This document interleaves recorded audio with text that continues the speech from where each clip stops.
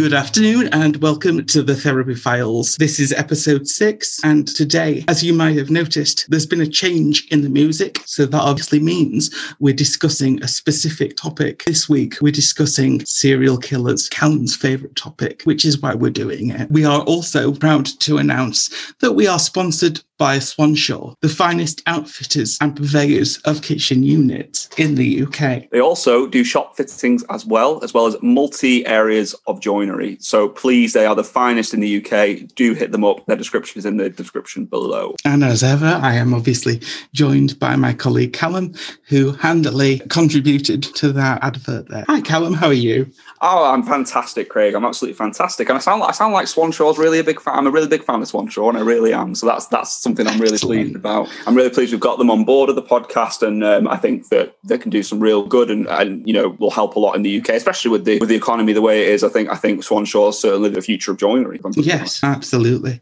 And I think it would be really interesting going forward to get the proprietor of Swanshaw on, because you said that he'd had an experience with mental health, and perhaps he could share his experience at some point. Certainly, yeah. I've absolutely spoken to him about that, and he's all for it. And he's had a lot of history in the sporting industry as well, and dealing with toxic masculinity and all sorts of things. So I think a lot of people would be very interested to hear his perspective. I think that would be fantastic.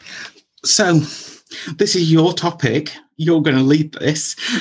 I've been hoping to take control. Why serial killers? Because I'm sure our listeners will be listening and they'll be like, wow, you've kind of gone from lockdown to serial killers.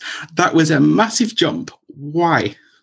Well, interestingly, some people may or may not know, I have a background in criminology. I've always had an interest in the macabre, and I've always had an interest in the deviant. And I would say serial killers, particularly violent crime, has always been something that has fascinated me. I think the paradox and the differences and the similarities between us and them.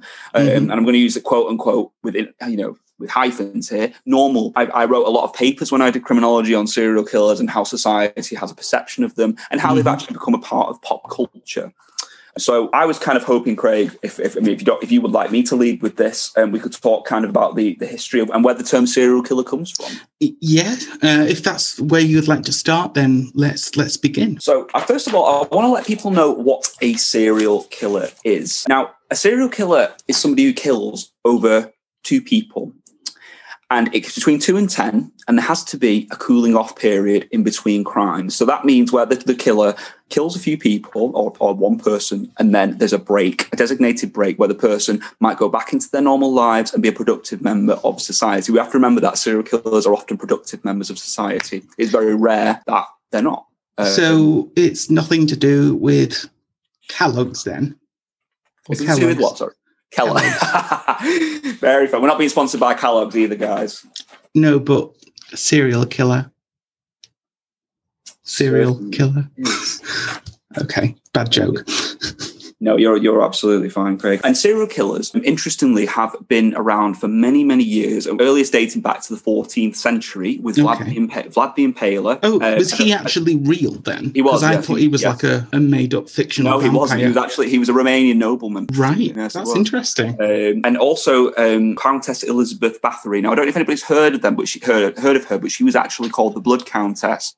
And she was responsible for a number of servant deaths in the 15th century. She used to kill them and then bathe in their blood because she thought it would preserve her youth. I'm just letting that sink in. It's very interesting, isn't it? It is. It is very interesting. What did she feel that would lead to? Would she look younger? She thought bathing in the blood would preserve her youth, Craig, interestingly. She thought that it would reduce the skin wrinkling. She thought that she would live longer if that was to occur. Oh, right. So that is probably where bathing in the blood of virgins comes from. Yeah, I imagine that's probably where she took that from. I imagine so. Because where she was based in Eastern Europe as well. I think it was Eastern Europe or Germany, certainly around that way.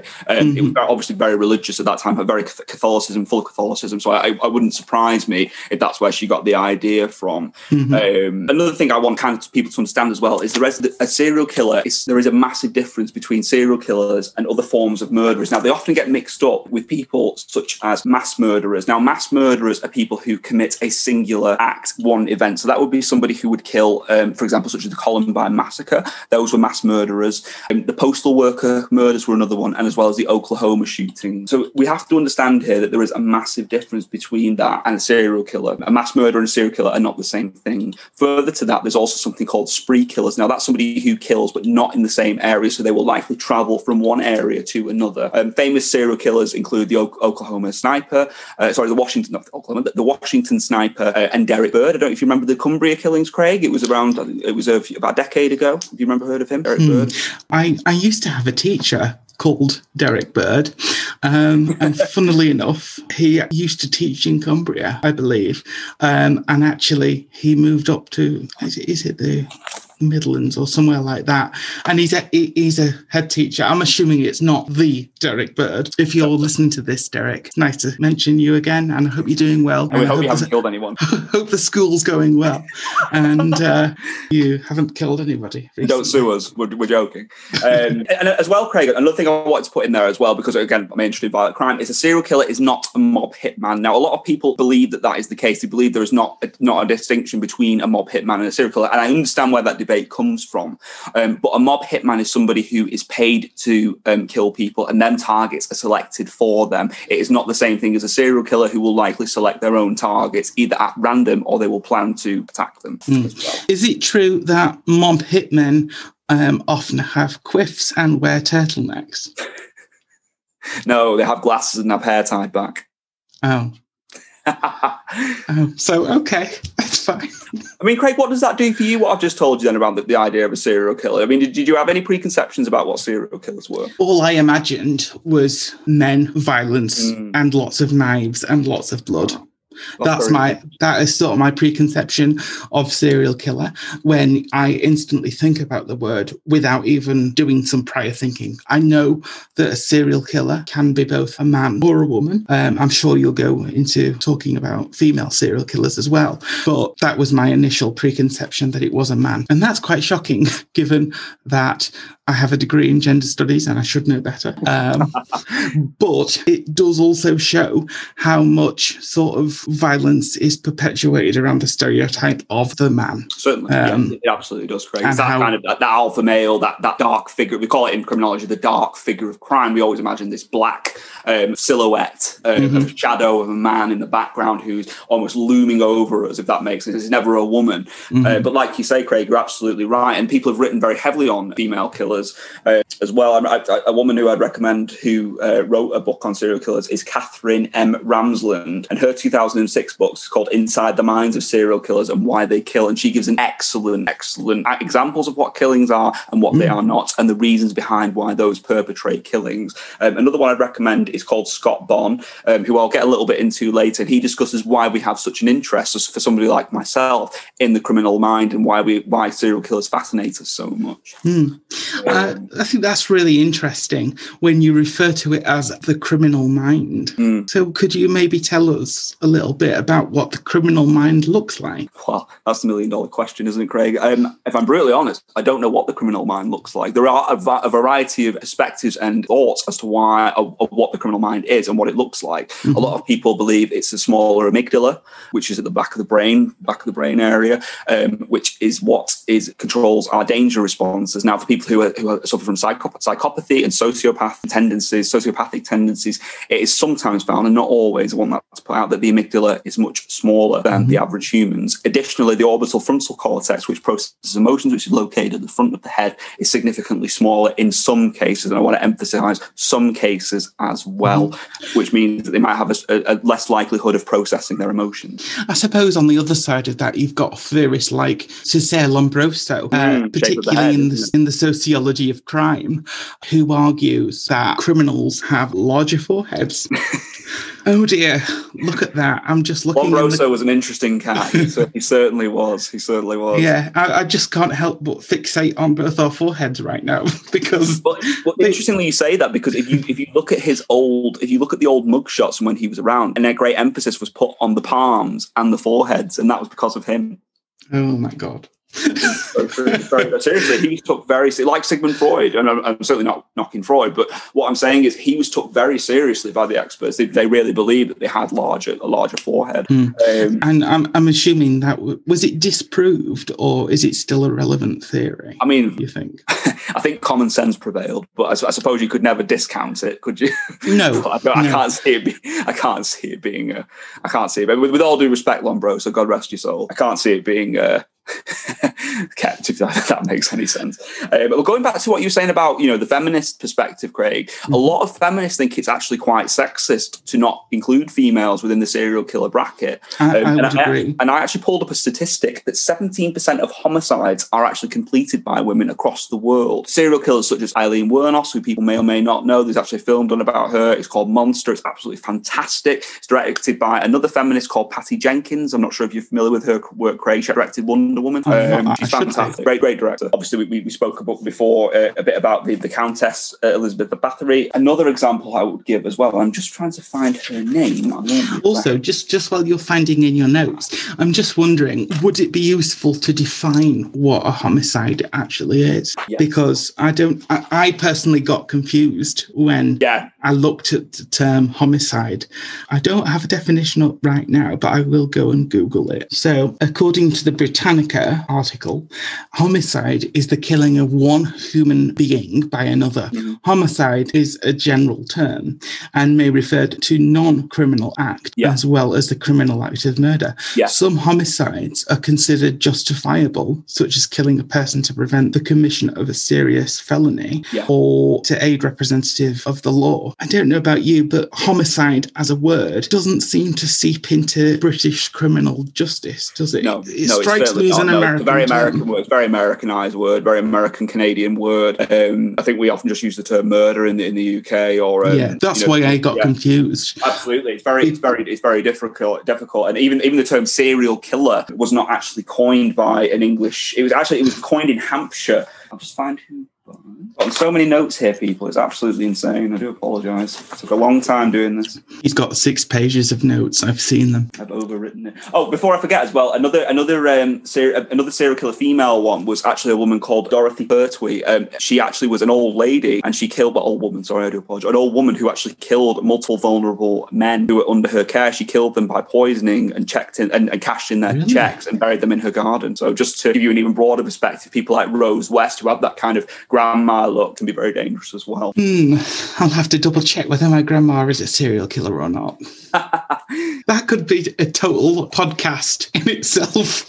I wonder if my grandma is a serial killer. The new feature from the Therapy Files. The Federal Bureau of Investigation defines a serial killer as a person who commits a number of murders ranging from 2 to 10. And as I said before, they traditionally have a cooling off period. The word comes from an FBI agent called Robert Resler. This was in 1974. Okay. Coined the term serial homicide during a lecture at the Police Academy in Hampshire, UK, in the UK. So the term serial killer comes from America, but it was originally called serial homicide. Okay, so there was I'm sensing a lot of American influence over this. Certainly. Is that because the FBI is an American thing? I think so. I mean, obviously as well, what we have to look at as well, America are a lot more financially than us, and they have put a lot more stock into understanding the minds of serial killers. Of course, we have done in the UK as well, but it's a much larger country with much more diversity, and there's a lot more kind of room for that to be looked at, if that makes any sense. Certainly. I just wanted to point out as well, Craig, as I was talking about before, there's also another serial killer who was in the 15th century. I didn't mean to mention there's 2. One was called H.H. Holmes. I don't know if you've heard of him. He very famously built a hotel of horrors which would trap people inside it with like revolving doors and things like that, trap doors. And then that sounds like a Stephen King novel. It does, doesn't it? And he would actually sell their bodies to science for money. So he killed a lot of people. And obviously the most famous of all, Jack the Ripper. And what's your interest on? I mean, I don't know about in terms of sociology and literature, Craig. Did these things ever come up for you in kind of what you studied? In terms of the criminal, what came up for me was in a module around Gothic literature, and we were looking at was it the Fascinating Tales of Dr. Jekyll and Mr. Hyde? Isn't it one of the earliest notions of a serial killer? Yeah. I think you mean The Strange Case of, don't you? Yes, the strange case of. And I think that was fascinating how the theory of a serial killer was actually implemented within that novel, because it was almost sort of like scientific as well. But it's also got that idea of the doubling, and it depends who got blamed for it, which killing, whether it was Mr. Hyde or Mr. Jekyll. Definitely. And actually, there was only one person. Absolutely.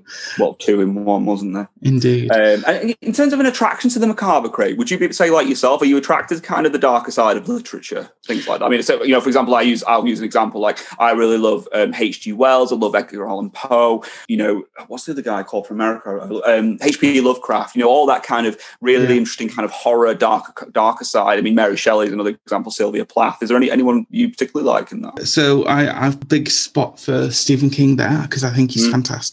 He has, obviously, if you're listening, Stephen, I apologise for what I'm about to say, but I think you've written way more books than anybody ever could in a lifetime. And, you know, how you keep cranking out those books, I have no idea. But yeah, he's fascinating, and he's sort of like got the traditional idea of the Gothic and sort of taken it elsewhere. He's taken it way beyond where it could ever go these days. So in comparison to, you were saying, Edgar Allan Poe, I think Edgar Allan Poe is a fascinating writer. Obviously, he's no longer with us, but his work, it very much is. One of the examples I can think about that is truly horrifying, maybe not necessarily, actually, is it a serial killer situation, or is it just one murder? I'm not sure. Can't remember. But doesn't have to be. It's okay. The Telltale Heart was just sort of like under the, you know, under the cush. I think it was under the floorboards, actually. It's about this guy who sort of like killed somebody, and we're sort of like seeing his madness. I say madness in quotes because obviously madness is not a thing, and it's like psychologically, it's a psychological condition, obviously, and we are beyond the idea of representing madness, and we have to represent it positively for equality's purposes, which is important. Absolutely. And they actually coined, Craig, as well, one of the term of why why we're attracted to these things is called, and it's termed hybristophilia, which is a paraphilia type of paraphilia where one finds either pleasure or fascination in the killing or the arousal in a partner's of distress. So if somebody has put somebody through other kinds of torture or ill-being, we naturally have an attraction to that. Now, it doesn't mean sexually, it means also of an interest. Hybristophilia, though, also does have another meaning where it means that a person does have a sexual interest in that as well. So that could be somebody falling in love with a serial killer. For example, Richard Ramirez, he was married on death row to a fan. Charles Manson, he had many followers. This isn't an unusual commodity. It does happen. Is this why, just to add a point here, is this why we see a lot of couple serial killers? Yes. In terms of, we've got Myra Hindley and her husband, I've forgotten what her husband was called. Ian Brady. They were a couple, weren't they? So, yes. And we've got Fred and Rose West, obviously. And obviously there was a lot Bonnie of... Clyde, Bonnie and Clyde, yes. Yeah. Clyde. You know, very James Dean reference there. Indeed. I think, Callum. Yeah, thank you. I think there's something very interesting about that, though, isn't it? And I think more than anything, it's serial killers like Ted Bundy, like Richard Ramirez, who really broke that mold of what we thought a serial killer was supposed to look like. I think people thought they were these deformed creatures that lived in the dark and came out at night and preyed on vulnerable young women, when actually, and men, but mostly the stereotype is mostly towards young women. But actually, you know, Ted Bundy really broke that mold of that. For example, he was very good looking. He was a law student. He had a degree. He was on the Samaritans. He saved many people from dying, and he even got an award for saving a young boy from drowning. So I think when we start to peel back, I think that's when we see a real shift in where people's fascinations with serial killers kind of went through the roof as well, because I think they realised, hey, these aren't creepy men that are hiding behind in the wardrobe somewhere. They're very normal people with very normal lives. You know, BTK is an example of that. You know, was fitting in for many, many years until he was caught, Dennis Rader, living a normal life, educated, good job, you know, family Christian man. I mean, do you just want to maybe go through a quick summary of people like Ted Bundy and Richard Ramirez? Because I don't know a lot about Ted Bundy or Richard Ramirez. I can't pronounce his name. Richard Ramirez. Yeah, of course. So Ted Bundy was active in Chicago. He was active in Seattle, Washington for many years. He killed countless young women, and he was also a necrophile, which means he actually used to have sexual attractions to their corpses as well. That would be after he killed them, and he'd also go back to the crime scene to perform further sexual acts with them. He was apprehended, and he escaped, and they caught him back again, this time in Florida. He killed more people within Florida, and eventually he was executed. Richard Ramirez was called the Night Stalker. He was active in Los Angeles. He was from a Mexican family, Mexican descent. No, he wasn't Mexican. No, he was Mexican. I apologize. He was a Mexican gentleman who, again, he was a Satanist. That has nothing to do, by the way, with him being a serial killer. His beliefs were Satanism, though. However, we know Satanism is a completely safe religion to practice. That is not judgment on anybody. But he believed that the devil needed him to kill people, so he took his time killing lots of elderly women and young women, and I think even their partners at times, through Los Angeles. And the city was literally in a panic. He was eventually caught and he was sentenced to death. He married on death row, and eventually, sadly, as I don't like the death penalty whatsoever, as everyone will know, he was executed. But in terms of that, that was a very big case, a massive case in America. And he wasn't the original Night Stalker. There was an actual original Night Stalker. I mean, when it comes to like British serial killers, one name that stands out to me that I know of, and this is probably to do with the fact that my grandfather was in the police force, and he had two sons, or has two sons, who also worked in the police force, Nigel and Colin. If you're listening, hello. We're going to talk about Christie. So John Christie, have you heard about John Christie? Yeah, I have indeed, yeah. He sort of was in London and sort of like killed women and hid them under floorboards. Wow. Recently, I think a couple of years ago, there was a dramatised programme about them. And all the while he was killing random women and sort of didn't tell his wife. And in the end, his wife caught him doing it, and then he killed his wife. Wow. Incredible.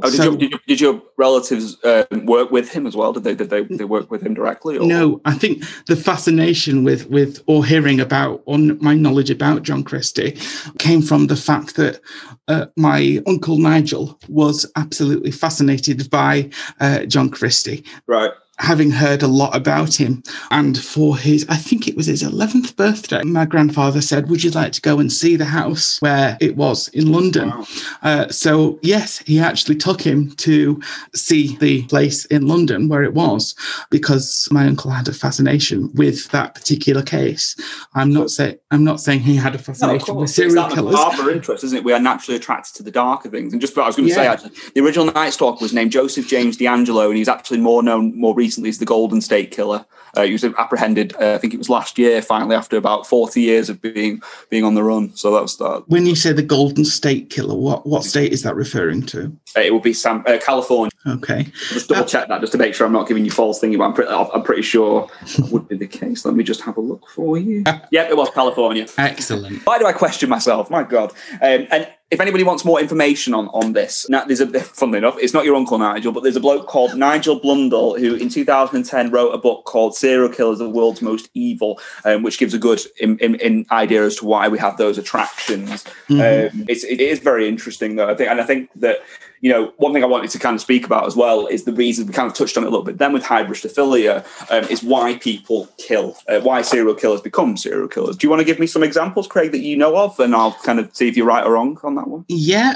So my first example, I don't actually know whether they're classed as serial killers or not, but the Bulgers. Okay. The people who killed Jamie Bulger, again, this is a case that is very closely related to my family, because my uncle was pictured on the news trying to apprehend the individual as part of the case. And he also was on the front of the newspaper at that point as well. It is.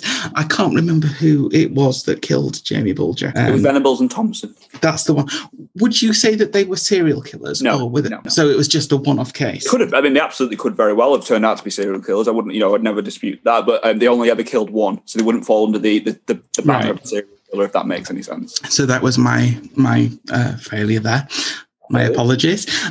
So if we're talking about serial killers, we will probably talk about Sorry, bear with me. I have done research on this, believe it or not.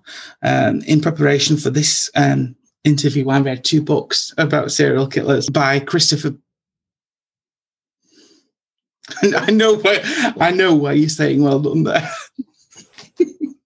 There's an inside joke going on there, dear listener, which we will not let you be privy to. And before I forget as well, I did mention it before. I've got to think the bloke who wrote the book, Why We Love Serial Killers: The Curious Appeal of the World's Most Savage, was called Scott Bond, and that was out in 2014. Right. Okay, that's fine. So one of the serial killers that Christopher Berry D talks about is Michael Bruce Ross. Okay. And he also talks about Harvey Lewis Cranigan. Yep. And he also talks about Arthur John Shawcross. Yep. And John Martin Scripps, as well as Donald Joseph Butch Defoe Jr. Mm-hmm. And also Aileen Carol Wuornos. That's what I mentioned before. Yeah, that's from the film Monster. Douglas Daniel Clark and Carol Mary Bundy. Mm-hmm. Now, I've got a question there. Is Carol Mary Bundy actually related to Ted Bundy? No. Right, okay. No relation.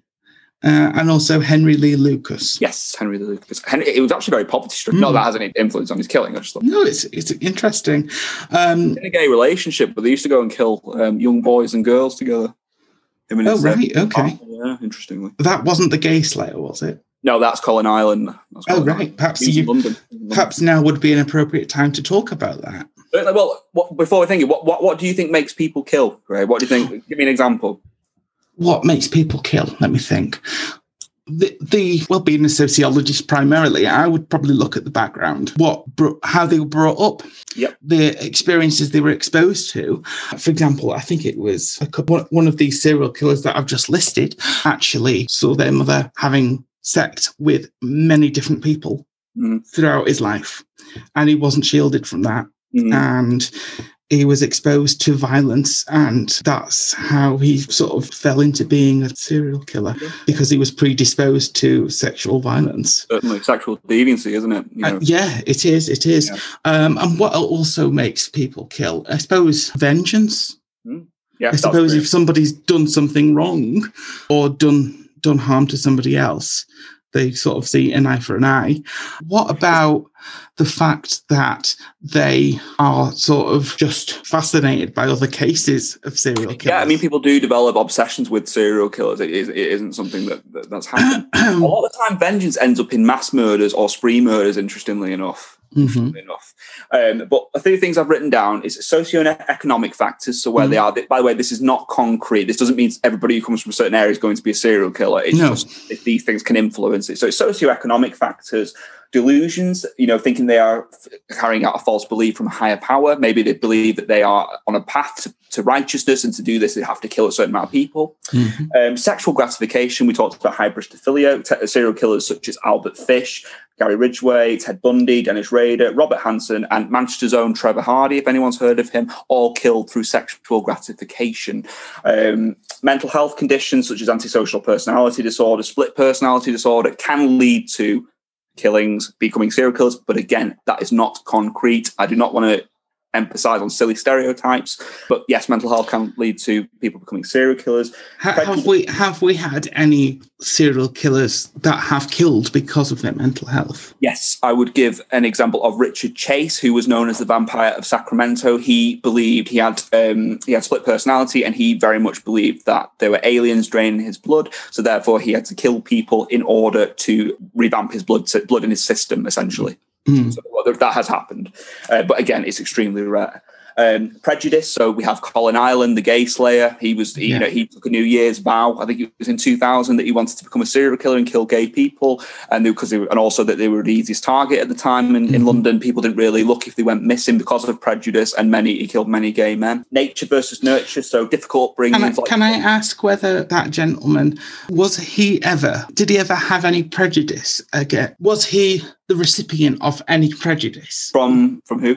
From anybody in terms of before he became a serial killer? Not that I'm aware of. I'm just wondering whether he himself had any LGBTQ affiliation, because often it's the idea of bullying and sort of like being bullied often in the LGBTQ community.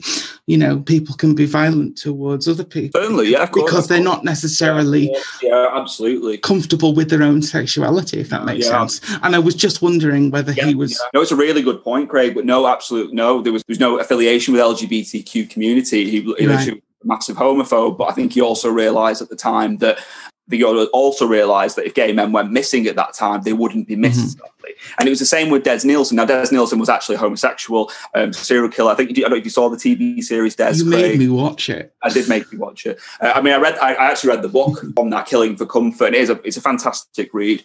I would recommend that anybody reads it. And that discusses kind of him killing due to potential loneliness. And he also had a bit of a fascination with death due to his grandfather dying. And again, gay men weren't missed back then. So when he did kill them and keep them under his floorboards or keep them for company, nobody took any interest, tragically, because of the natural homophobia that existed and still does exist within society. It's sad that it exists at all, and anybody's lives were lost because of it. Absolutely. But you can understand why I asked the question whether there was any connection between his own sexuality and his killings. Absolutely. Because he couldn't accept himself, maybe. But I don't know. Obviously, you're saying that there wasn't. No, that's absolutely right. I mean, it's highly possible. It's highly possible. Obviously, like you said before, Craig, nature versus nurture. So difficult upbringings. And I also kind of said, issues with the brain, trauma to the brain could maybe be able to cause it as well. I mean, again, but this does not mean for everybody. It's just been things that have been found before in the study of serial killers' brains by people like Michael Stone. And also witnessing trauma, for example, the Army, emergency services, 7% of all serial killers are ex-military, believe it or not.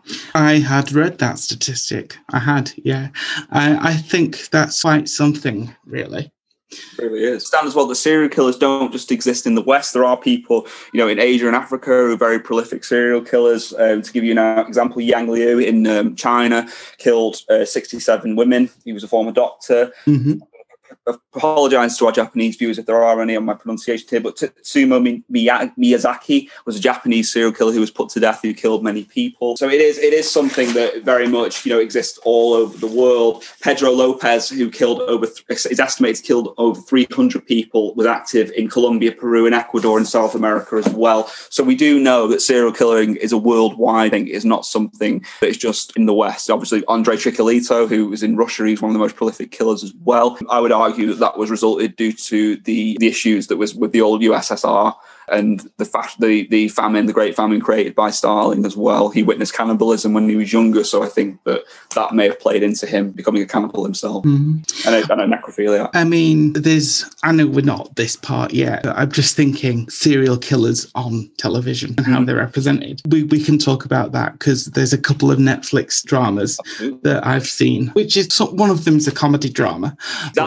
It's the end of the fucking world. No, but I love that. It's fantastic. It's fantastic. The one I was thinking about was the Santa Clara Diet. Ah, fantastic, yeah. Have you heard of it? I have heard of it. I've not watched it, though. So it's two estate agents, and one of the estate agents, they're both married. His wife often stars as her husband, but his wife gets sort of turned into a vampire. And in order for her to sort of like feed, he goes out and kills people for her. But there's a connection there somewhere. That's very Sweeney Todd. I mean, it does. I mean, also when we think about it, what about Sweeney Todd as a serial killer? Yeah, absolutely. And he's beloved, isn't he? He's beloved. People love him. People love that. Yeah. As we approach the end of the first part, Craig, I think it's very interesting what we've spoken about here on defining what a serial killer is, a bit of the history on where they come from, what makes a person kill, as well as society's fascination with serial killers and where they come from. And dear listener, we do want you to understand, we know there's a lot more in here, but we literally would be here for about 3 days going through the amount of stuff. So we're trying to keep it a bullet point as best we can. And Craig's given me kind of a list of questions to kind of draw on for the research that I was putting forward for this podcast. So I know there's a lot that's been missed out, but trust me, we would be here for hours, and you do not want that. You do not want me and Craig here for a week straight going through all this. No, because we want to be paid, because we're basically lecturing there. But before we finish with the part, I want to put an unscripted question to you. Go on, fire away. Where did your fascination with serial killers come from?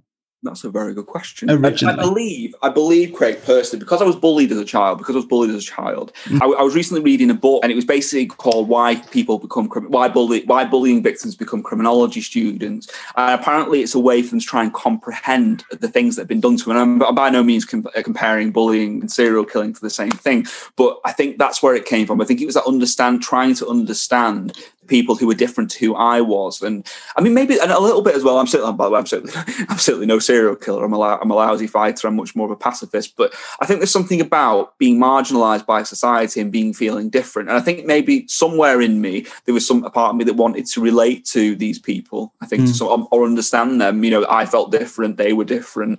I mean, this was a very young age. I remember being I think I was 11 when I first started reading up on them. So I think it's a side of me that wants to understand the different sides of society and also maybe find some relation in that as well. But I mean, would you say you definitely have exposure to that word that you used, which is a really long word, and I can't remember what it was? Hybristophilia. Yes. So I wouldn't say I have hybristophilia per se. I would say that, because I certainly don't gain any sexual gratification, but I certainly think I'm kind of the other end where I am fascinated by it and aroused in a way that would be non-sexually. It arouses me in terms of my interests. Is there a word for that? I don't know. I couldn't find one when I was researching. There may very well be. Right. All I found recently is interest in macabre, so that's what I've been using so far. But if dear listener, if you have a word for it, please let me know, because that would be really helpful. Yeah, excellent. Well, here endeth part 1, and we will see you shortly. And we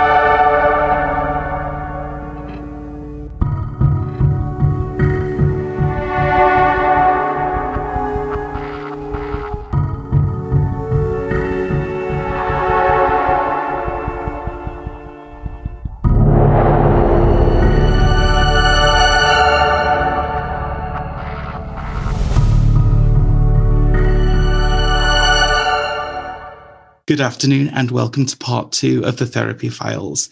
We're proud to announce that we're sponsored by Swanshaw, the finest purveyors and fitters of kitchens, wardrobes, bedrooms and shops. So, part 2. Oh God, what more serial killers have you got for us, Callum?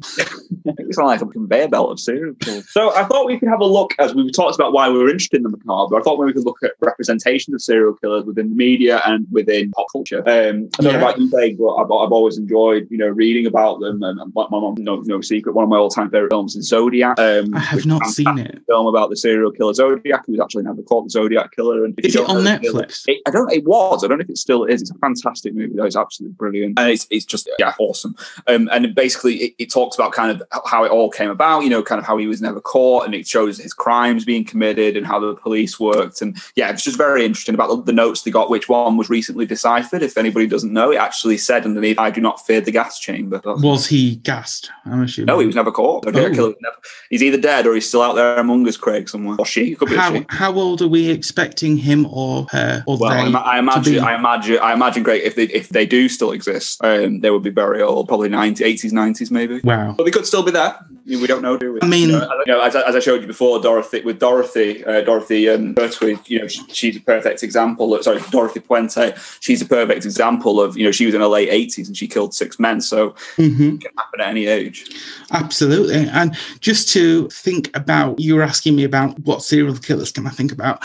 One serial killer I didn't mention, because I don't think he's actually considered a serial killer, but he is. Hitler.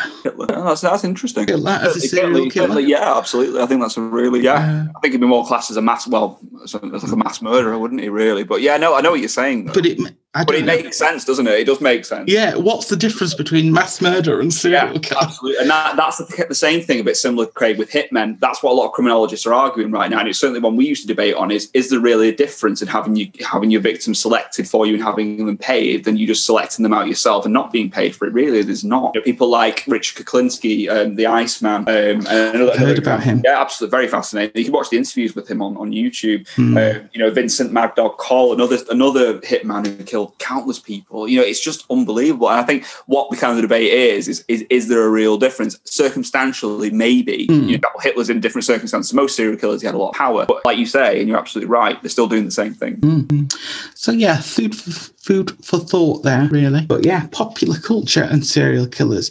Now, I know Callum is a little bit obsessed with this show, so let's mention it and see what his reaction is. Dexter. Oh, how long did that take? My dear Dexter.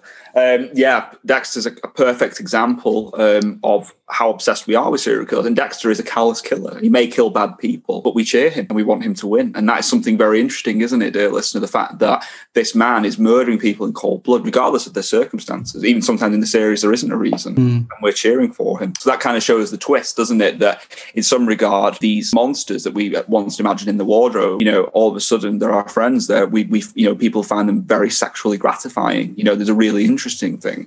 I remember there being a Dexter fan page of, men and women just saying how much they fancied him and how much they'd love to do X, Y, and Z to him. It's so interesting of the turn of that.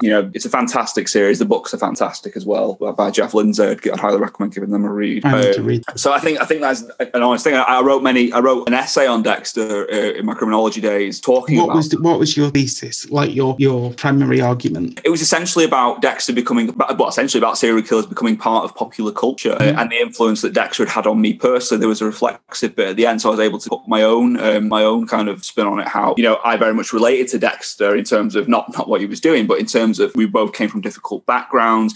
We both felt like outcasts. We both weren't really great at portraying our emotions. We both weren't very emotional people back then. So I was kind of conveying that I felt mine and his world very much collided at one point. Of course, we both had different moral compasses, but I still found it very interesting that how I really related to this really abhorrent human. Really, you know what I mean? Absolutely. And further, Silence of the Lambs, a Hannibal Lecter. Look how beloved he is. Yeah. I have only ever seen a couple of scenes from Silence of the Lambs because I think it's terrifying. But when he just stands there and he's like strapped to a trolley and it's like, I'm here, I'm going to kill you.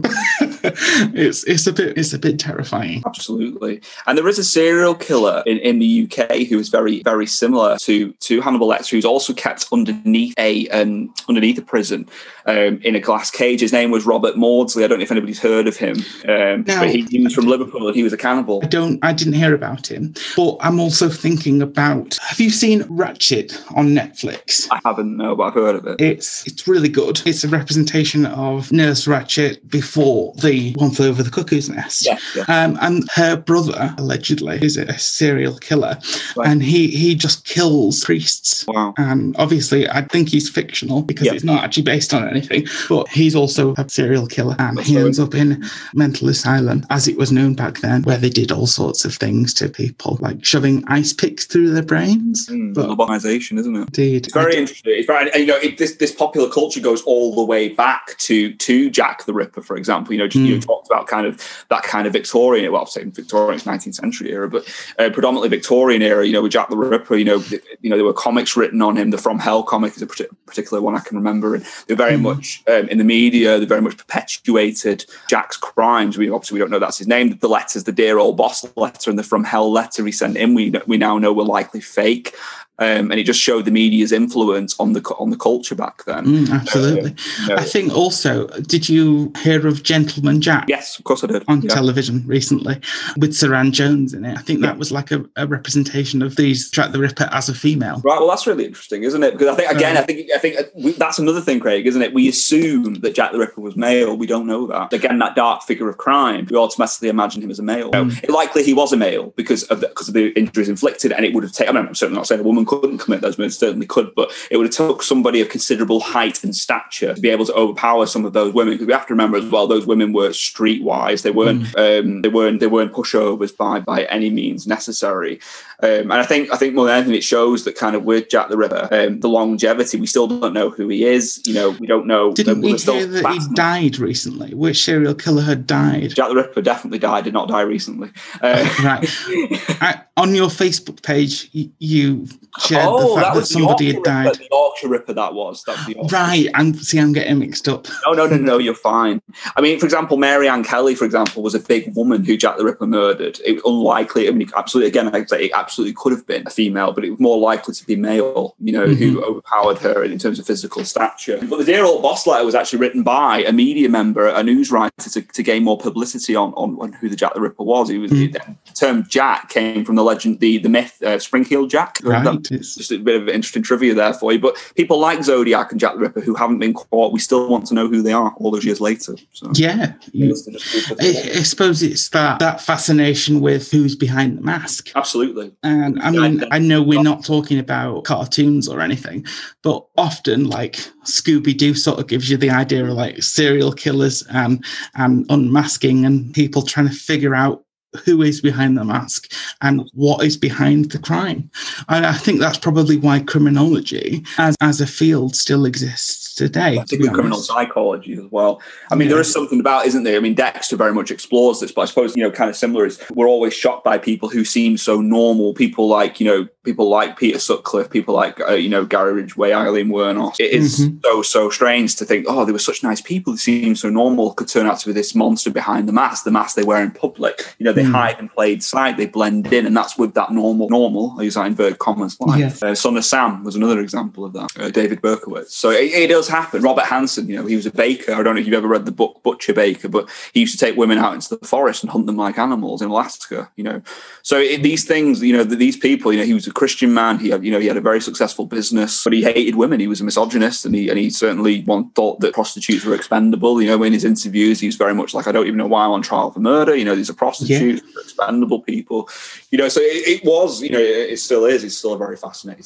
The Pembrokeshire murders also brings up things recently, because that was on television. Obviously a reconstruction, but obviously it's sort of like presenting old cases as a form of consumption for popular culture. Because I hadn't ever heard of the Pembrokeshire murders. I think they were 90s. Was it the 90s? Yes. And obviously I'm not as well versed in serial killers as Callum is, but I come from a police family, so I'm always interested in crime and sort of the criminal aspect. So Dad suggested we watch it, and I was like, what's this? He's like, watch it, you'll find out. It's a 3-part drama, but it was really good. Actually, Craig, before I forget, there is a current thing on Netflix about Richard Ramirez, the Night Stalker. You should give that a watch. What's it called? It's called The Night Stalker, I think. The Night Stalker, okay. Yeah, give it a watch, honestly. The book's very good as well. It's just called Night Stalker. Just give that a read. And Butcher Baker, they're all very good. Butcher Baker was written by the FBI agent the Alaskan police agent who actually caught Robert Hansen in Alaska. He very much took Cindy Paulson, who was the prostitute who escaped from Hansen. He believed her story when lots of people were ready to just condemn her to the streets. So Glenn Flothi, sorry, your name's hard to pronounce. If you are listening to this, you are an absolute hero, and thank you so much, for saving the rest of those girls from that monster. You're amazing. And if you want to come and talk to us, feel free to contact us either via Twitter, our Facebook page, or our Instagram page. Would stare at him through the whole thing with wide eyes, like, oh my god, he's on my podcast. He's an amazing guy, though. He never got any recognition for it. There was a film made about Robert Hansen called The Frozen Ground, which is a really good film. And he had his name changed in there because he didn't want the recognition for saving people. He said, it's not about me. He just wrote a book about his experiences and donated all the money to charity. So I think that's very honourable, really, that he chose to remain nameless. Yeah, well, he said it's not about me, it's about the victims. It's about these women being power that men can't just snatch them off the street, use them, and then kill them.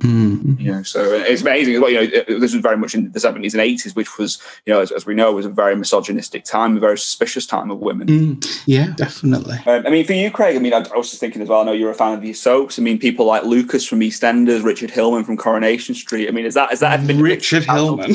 Richard Hillman. Oh yes, he is a character that sort of sticks in your mind when you think about serial killers. To be honest, I suppose also showing Casualty in Holby City. It's all serial killers. Has that ever come through? I know. There's been like mass shootings, Allen, for example. Who killed all those kids in Harold Shipman. Doctors. Well, Shipman, I just wondered, has that been depicted in a hospital drama before? No, I don't think it has. So that would be interesting. I was just thinking, do you think about, Dr. Death, Harold Shipman? I actually used to work near his office, funnily enough, his old office. Oh, actually, now you're thinking about it. Holby City have got a Dr. Death at the moment. It's called Cameron Dunn. He's portrayed by an actor, obviously. Cameron is fictional, and he's the son of a really, really talented surgeon who died recently in the programme, and he's just started killing people. So I laugh out of nervousness, because I would hope that there is no serial killers in the NHS at the moment, although as we know there have Stepping been. Hill had one, didn't they? Yes, yeah. Stepping Hill had one as recent as 2000. That's our local hospital in Stockport. That they had a serial killer who killed several elderly people with the use of insulin. So they do exist. And I'm certainly not saying the NHS is full of serial killers. I'm just saying that healthcare people do exist in there who will harm people and have done historically. I'm not saying that's happening currently, by the way, but, with people like Eileen Wernos, like Harold Shipman, very rare, situations that arise. It has happened, Yeah. Even in the police, there've been a lot of ex-police, as we said before, have historically become serial killers. Again, not everyone, a very, very small minority, but some. I just wonder why, though. If somebody was a policeman and had a background in the law, what is it that drives them to kill people, though?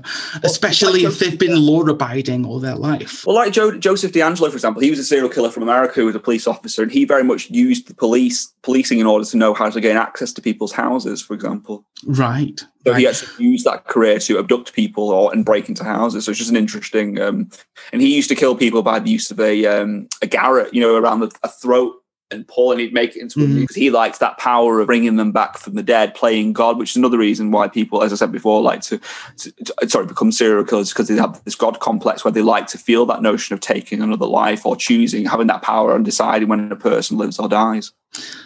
It's just fascinating stuff. I clearly need to read more. It is. It's very, very interesting. And I think really and I think certainly for me, Craig, growing up, being interested in it, there's this really bad stereotype about researching the dark side of crime. Like, why would you want to do that? You're so strange. Are you one of them? Blah, blah, blah. No, I just find it fascinating. And I think somewhere out there, somebody needs to research this stuff, I do feel that you are too lovable to be a serial killer. Oh, thank you. I'll say that as a compliment. I mean, for you, Craig, I mean, like, we can't talk about pop culture now. I mean, they're almost in a kind of weird way, aren't they now? Serial killers, I don't know if you agree with this, but almost sort of hero worshipped in a strange way. They've kind of turned it around in an almost bizarre way. Yeah, they have. I mean, like Ted Bundy, the Ted Bundy tapes. I've not watched it, but I have heard lots about it, and they've become like celebrities almost. Mm-hmm. Absolutely. There is a book, actually. Let me just find the name of it. I did read years ago, which I highly recommend. It can't be that good if I can't remember the name off the top of my head. Natural Born Celebrities, Serial Killers in American Culture, and that's by David Schmid, and it came out in 2006. Okay. Very, very good book. And it talks about how serial killers do attain celebrity status. I remember Morrissey doing a song similar to that as well, called The Last of the Famous International Playboys. And that was very much centered on like Roger and Ronnie Craig, gangsters, and how they became celebrities also. Yeah, actually, when you think about that, because Barbara Windsor, who's recently passed away, God bless her soul, she's brilliant, but she was involved with the Cray twins, wasn't she? Yeah, Ronnie and Reggie Crew, but I wasn't sure whether... No, because they're different people, aren't they? The Cray twins are another example, I suppose. Yeah, absolutely. The mob mentality. Absolutely, of course it is. And it's a fascinating thing, and I think the thing with serial killers, because I think people think in society, that they're growing, but what's actually happened with society, that they're dying out, but what's actually happened is they're not being caught as much, Craig, because current society, how it is, has allowed them to blend in. They've blended in more now, because years ago in the Victorian era, there was very much a class system and things were noticed. Now, whereas now people all have jobs, they have families, and it's very easy to kind of live a double life. And they kind of said that in some of the things I've written down, is that they very much now, there are many, many serial killers that are still active. Arnfield, who was a former police officer in the Atlantic, an online article said there is an estimated 3,000 to 4,000 serial killers active in America alone. Do we have a stat for the UK at all? We don't. I couldn't actually find one. You can have a look if you like. I actually tried to find it for worldwide, but there actually wasn't one available. Sorry, I apologize. I read that wrong. There's 2,100 known serial killers active in the US alone, but there is a further 3,000 to 4,000 who are unidentified, which that is massive, isn't it? It is. It really is. Absolutely. That is over 6,000 serial killers, known or unknown, that are currently active. And when I say known, that means they have an idea of who they might be. It doesn't mean who they think they are. So that's in America alone, by the way, dear listener, not worldwide. Worldwide, I imagine the statistic is absolutely phenomenal. I've just typed that into Google and somebody literally just messaged the police force and was like, "Dear Metropolitan Police Service, in the last 20 years, can you tell me how many serial killers have been investigated and how many are active right now?" And they responded with, "Dear Mr. Such and Such, Freedom of Information request reference, blah, blah, blah. We write to you in response to this. This is to inform you that MPS are unable to proceed your request as we require further information from you." As to whether that was ever followed up, who knows? And that's the thing. One thing I will say, Craig, as well, the statistics I've just gotten there are from retired police officers, ones who are currently active police officers. I imagine will not be able to give that statistic out through fear of causing the public panic. Yeah, I would imagine so. So it is interesting that serial killers currently are active. They're currently working within the world, and we don't know who they are. People aren't joining the dots together. They aren't following the patterns that because serial killers naturally follow patterns. And normally, one thing that a lot of people don't know is serial killers actually have a type. They have a type of person that they're attracted to and who they'd like to kill. People obviously somewhere, rightly or wrongly, aren't matching up the dots. And serial killers, very rarely, it does happen, very rarely change their method of kill. It's normally always the same way. It's either stabbing, which is more personal, or strangulation, which is more personal as well, or it's through the barrel of the gun as well, which is a lot more business orientated. But anything that involves using your body or anything that's up close, like a knife, shows that there's an intimacy there. I mean, I think there was, we might have already mentioned him, I'm not sure, but there was a killer in, was it Manchester, who killed 2 twin girls and was a caretaker at a school. Is that Ian? No, you mean Rich? You mean Ian Huntley, don't you? Is that Ian Huntley? Yeah, the Sowerby murders. The Sower murders. Sorry. Yes. Yeah. But believe it or not, he actually shared a cell with, I don't know if you've heard of Ian Watkins from Lost Prophets, the paedophile frontman of them. They actually shared a cell. Hold on. Are you telling me somebody from Lost Prophets, the band, is a paedophile? Yeah. Did you not know that? I didn't know. No, seriously. Really, really horrendous, disgusting amounts. He was sentenced to 33 years in prison. Oh, I didn't. I've been living under a rock, dear listener. No, I believe you. Thousands wouldn't, but I do. It's absolutely true. It's absolutely true. And I think what that statistic shows, Craig, is right now, in terms of serial killers, the future's not very good for us, the general public. No. Just as long as we don't become serial killers. What's that, sorry? Just as long as we don't become the serial killers of tomorrow. But what I'm saying is the statistic on that is frightening. That's 4,000, over 6,000 in America alone that are unidentified. 4,000 unidentified, 2,100 that are potentially identified. That's in America alone. You take that for the entire world, that's a hell of a lot. It's very, very fascinating, really. I need to read more. And as we kind of approach the end, Craig, I know there was a quote from Ted Bundy I've sent you to read. Would you like to give it a read? Yeah, I can certainly give it a read. Just bear with me. I'd like to say as well, Craig, before you say that, is a lot of serial killers, when I spoke about stabbing before, having a sexual attraction. It's called picarism, which is actually a sexual attraction to actually stabbing people. Andrei Chikatilo could only achieve orgasm, one of the Russian serial killers, who by stabbing somebody. I mean, that's a very interesting practice, but I personally don't associate sexual acts with orgasms, but there you go. You mean stabbing people with orgasms? Like, traditionally, sexual acts do result in an orgasm, Craig. Well, what I meant was I don't associate killing with orgasms, is what I meant. But yeah, anyway, that's beside the point. Where is this quote? So, Ted Bundy said, "We serial killers are your sons. We are your husbands. We are everywhere, and there will be more of your children dead tomorrow."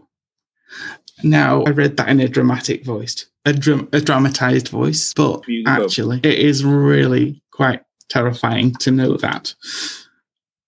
So, and we leave you with that, dear listener. And thank you so much for listening. If you have any thoughts or anything you'd like to add, please let us know. Our next podcast, is it on? It's on relationships, isn't it, Craig, for Valentine's Day? It is.